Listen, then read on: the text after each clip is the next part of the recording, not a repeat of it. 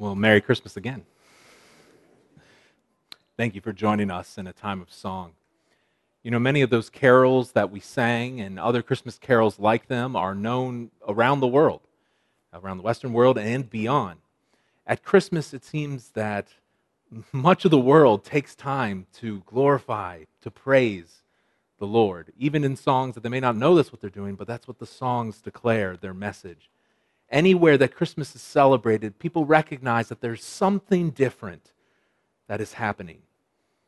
And so, no matter who you are or what you've been through this year, this evening, and the time we've had and the time that remains, is a time for you to praise God as well. And I don't know everything going on in your life. Things may be very hard and difficult for you right now. You could be in a great season of struggle. And if that's you, I'm so sorry that that's what you've experienced this year. But this one night, in this time, in this place, this is a night for us to celebrate hope. It's a night for us to magnify the Lord together. And so in these few minutes that we're going to hear from God's word, I pray that your thoughts would turn away from whatever burden, whatever heaviness, whatever else is distracting you tonight, things coming up after this, things later. Pray that your thoughts would turn to wonder at the magnificent message, the magnificent hope of Christmas. Our guide tonight to think about this is going to be Jesus' human mother, Mary. You know, you may have heard a phrase. It's not as common nowadays, but you've probably used it or heard someone say it. If you're about to misbehave or someone's going to misbehave, someone may challenge that person and say, "What would your mother think?" They saw you do it. What would your mother think about that? Well, we just sang songs at Christmas talking about Jesus, and I think it's fair to ask, what would his mother think about that? But guess what? We don't have to wonder about that because she actually did say something about it. And that's what we're going to read today. We're reading a section of Scripture. It's a poem, a song, a psalm by Mary. It's known in Latin as the Magnificat, which is just Latin for magnify, which is the main word in the first line of the song. So before I read it, let me pray and we'll talk about it for a little bit. God, I pray that tonight, amongst everything else going on, our thoughts could turn just for a minute to see your magnificence and your glory. I pray, God, that you would be our focus in this time, that we would be able to praise you, recognize your power, recognize the hope and salvation that you provide through your Son, Jesus Christ. It's in his name that I pray. Amen. Earlier in the service, one of the passages of Scripture that they read was from the prophet Isaiah. This was in the Old Testament, hundreds of years before the birth of Jesus. And a prophet was revealed to God and told that there would be a Messiah, a Savior, known as Emmanuel, God with us, that God in human flesh would be born to a virgin. Our passage today is from Luke chapter 1, but just before it, an angel, a messenger of God, appears to a young teenage girl named Mary and has this message for her. The angel said to her, "Do not be afraid, Mary, for you have found favor with God. And behold, you will conceive in your womb, and you will bear a son, and you shall call his name Jesus." The angel goes on to say, "The Holy Spirit will come upon you. The power of the Most High will overshadow you. Therefore, the child to be born will be called Holy, the Son of God." Mary then has a response to this. Her response to what the angel says is, "Behold, I am the servant of the Lord. Let it be to me according to your word." And the angel departed, but Mary had a problem now. She was an unwed woman who was pregnant, a time 2,000 years ago where that would have been even more of a big deal. It would have been shameful for her family to be in that situation. I'm not saying that that's the way it should be. I'm just saying that's the way it would have been then. It would have been very difficult for her and her family. So Mary, then maybe her family was involved, made the decision for her to go and stay with a relative of hers, a woman named Elizabeth, who was also pregnant with someone famous, John the Baptist. And when she gets to her relative Elizabeth, Elizabeth notices that something different is happening in Mary and her baby. Elizabeth exclaimed with a loud cry, "Blessed are you among women, women, and blessed is the fruit of your womb. She says, and why is it granted to me that the mother of my Lord should come to me? For behold, when the sound of your greeting came to my ears, the baby in my womb leaped for joy. And blessed is she who believed that there would be a fulfillment of what was spoken to her from the Lord. Elizabeth and everyone else could see something amazing was happening in Mary, who was carrying Jesus Christ. But the question remains, what did Mary think? As the song says, Mary, did you know? What did Mary know? Well, here she tells us now. We don't have to wonder about her response. Mary has magnificent praise for the Lord for what he has done for her. As she says, her soul magnifies, glorifies, exalts, and praises God. This is Luke chapter 1, 46, 49. Mary said, my soul magnifies the Lord. My spirit rejoices in God my Savior, for he has looked on the humble estate of his servant. For behold, from now on all generations will call me blessed. For he who is mighty has done great things for me, and holy is his name. She says she magnifies the Lord. She's doing something that she's been doing throughout her life, praising God. And she has this wonderful, beautiful song. It's warm. It's encouraging. It invites us to join her in praising God the same way. What's interesting as we read this, though, is that this young girl also has a very good understanding of who God is. A lot of this song that she sings is borrowing words, phrases, and ideas from the Old Testament, the first half of the Bible. For example, listen to this one part from Psalm 34, which conveys the same truth that Mary said. That psalm says, my soul makes its boast in the Lord. Let the humble hear and be glad. Oh, magnify the Lord with me, and let us exalt his name together. When people dwell on God or what he has done, they respond with song. And it always strikes me so interesting that Christmas, more than almost any other holiday, has so many songs tied into it. Whether they're about Jesus or about something else, this season just promotes songs. There's radio stations that play Christmas music all the time. There's whole Spotify channels you can listen all year to Christmas music. Something about this holiday is tied in with singing. And I think that's because deep down we know that there's some great message in this day, in this event. And songs of praise are the response that we have. It's an overflow of our hearts, souls, and minds when we have no other way to express our emotions than opening our mouths and singing. And that's what Mary does here in some truly incredible words.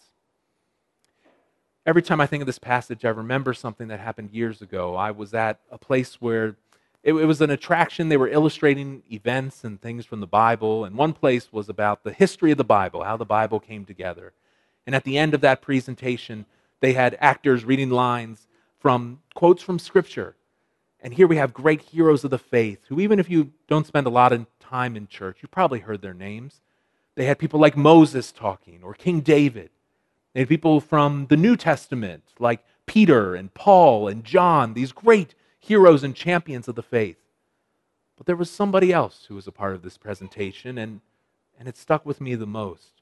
Mary was included with this poem, psalm, song that we have here. And among everything else that was there, I was struck by the heartfelt beauty of these words. This is a young teenage girl worshiping God from her heart. And her words of praise stand alongside the other champions and heroes of the faith. This response of praise is a response we're called to have at Christmas. That's why we began our time together in singing with this magnificent praise. And what does Mary say in her praise? Well, her spirit, her whole being is caught up in worship and praise because she trusted in God, her Savior. Unlike what some say, like every other person in the world, Mary here says she needs a Savior. She understands herself to be a sinner separated from God, needing someone to bring her back to Him. Her words are similar to another Old Testament prophet. He has kind of funny name. His name's Habakkuk. But his words are very similar to Mary's. It says, yet I will rejoice in the Lord. I will take joy in the God of my salvation. So Mary praised her Savior. And her reason for doing that is because the Lord had been mindful of her. The Lord saw her and worked through her. As she says in verse 48, he looked on the humble estate of his servant, and behold, from now on, all generations will call me blessed. Even though she was a humble, lowly person in the sight of God, God still used her for his glorious purposes. And this is what God does. He picks the things, the people that are low, that are despised, that the rest of the world would brush over and pass by. And God says, no, I see you, I love you, and I want to use you. That's why Mary is now blessed in the sense that she's honored, remembered for her great faith and trust in the Lord. But what's notable is she spends this time not drawing praise to herself, but turning it back on God. She doesn't want people to praise her, but people to praise God, the one who has done this mighty thing through her, because he saw her and blessed her. And the Lord does the same for us. He looks at us, he sees where we are in life. And when we call out to him, he comes to us. He seeks those who are humble and who want to rely on him. Our call is not to pretend that we have it all together.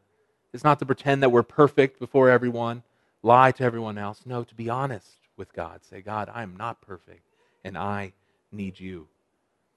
The last verse up there shows us what this looks like. Mary turns attention away from her and says, for he who is mighty has done great things for me, and holy is his name.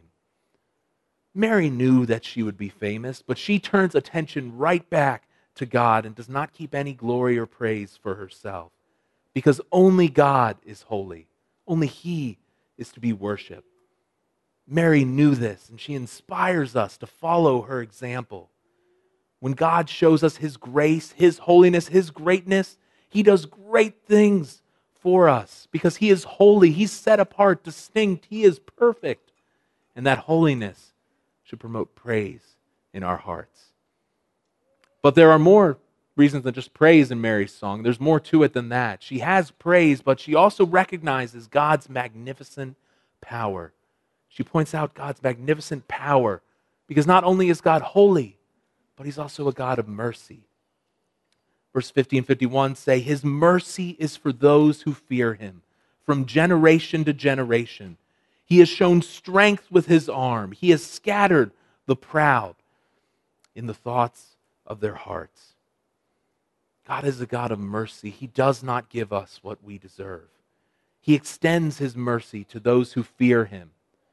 That doesn't mean shaking in fear like we're scared of something popping out or like we're watching a horror movie or something like that. No, this fear is the humble obedience that a parent has to a child that he wants to please.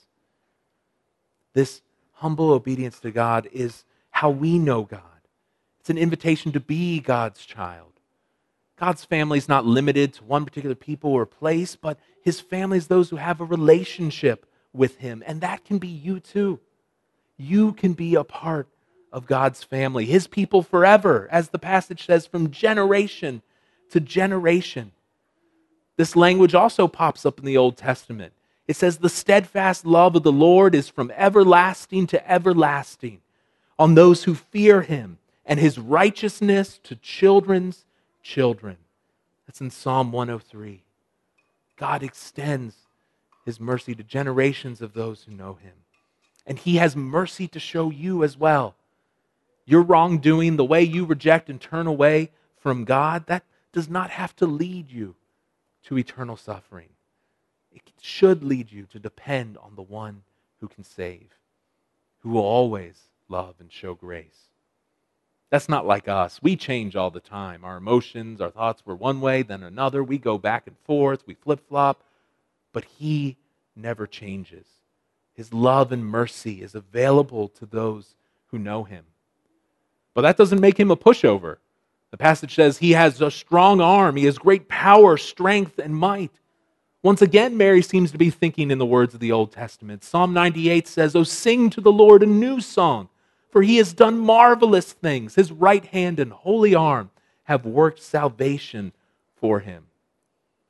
Mary knows that God is king and knows that one day the baby she's carrying in her belly, Jesus Christ, will also be a great, strong, powerful leader. She is praising God looking ahead to his great victory. Another way this song is kind of like the Old Testament, there's another woman who sang a very similar song. It was a woman named Hannah. Hannah was struggling to be able to even have a child, but God graciously provided a son for her. And she sings a song that's very similar to Mary's words, but the tone is a little different.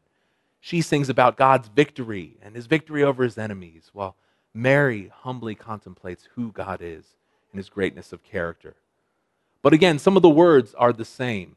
In 1 Samuel 2, Hannah prayed and said, "My heart exalts in the Lord. My horn is exalted in the Lord. My mouth derides my enemies because I rejoice in your salvation. There is none holy like the Lord, for there is none beside you. There is no rock like our God." And then a little bit later, Hannah says, "The Lord makes poor and makes rich. He brings low and he exalts." And that's the theme Mary turns to next.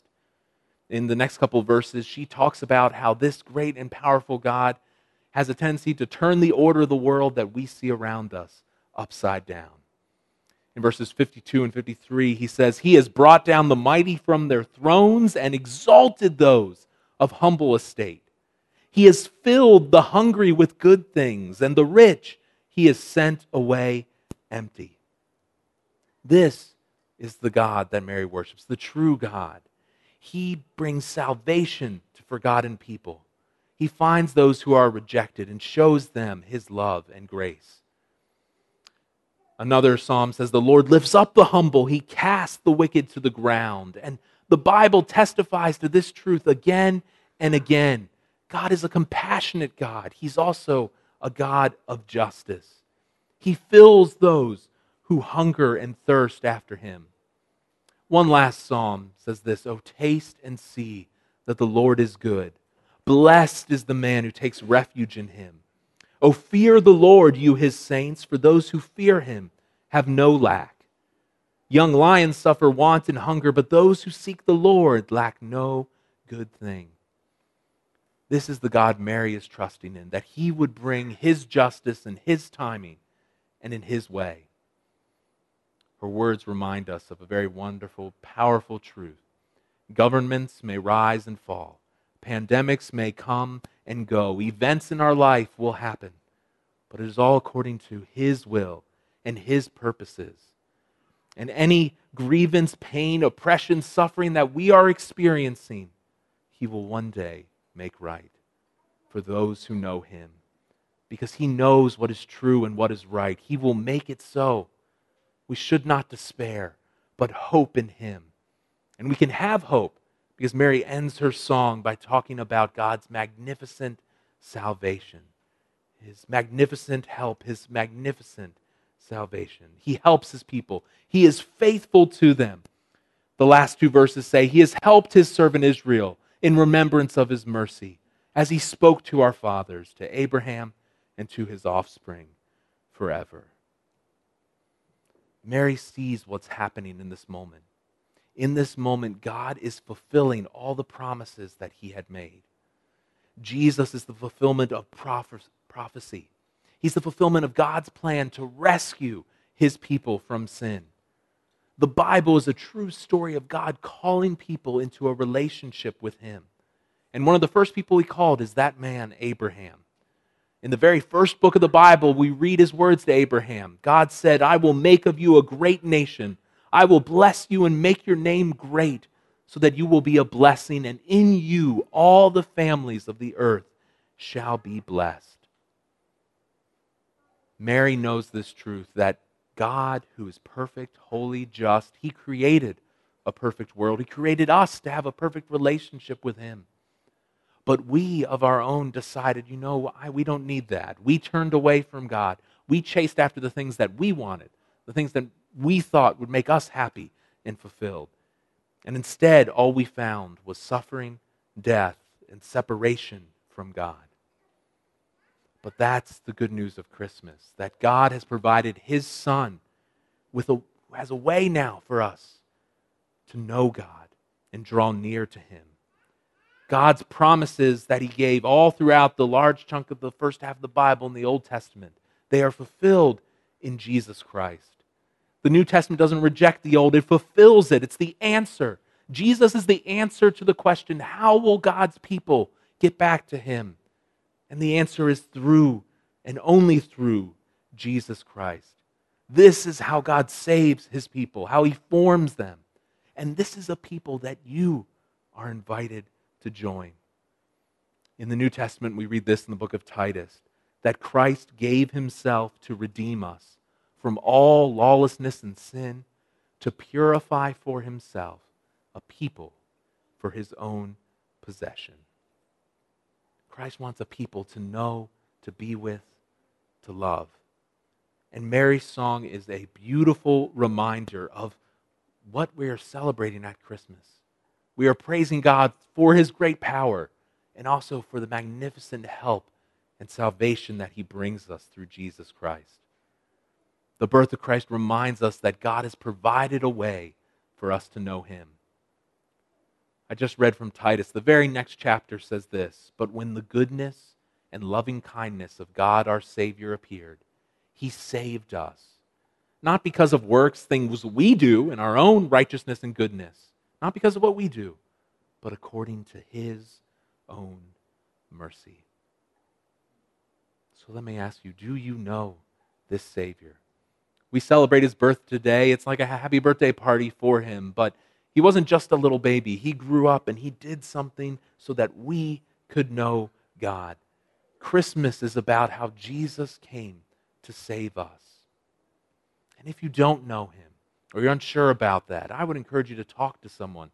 Talk to me or someone else about that tonight. I know there's a lot going on coming up here, but let me tell you, Jesus is more important than cookies and presents. I know those things are there, and they're wonderful.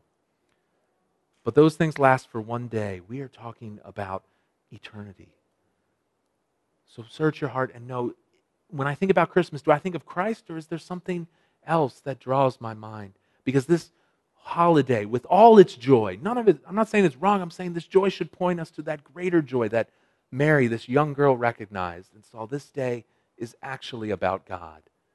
This God who is worthy of praise, who has great power. This God who has given me his Son, who will one day save us. And if you know that, then you can truly join us in an expression of magnificent praise to our Lord and Savior, the one who alone is worthy.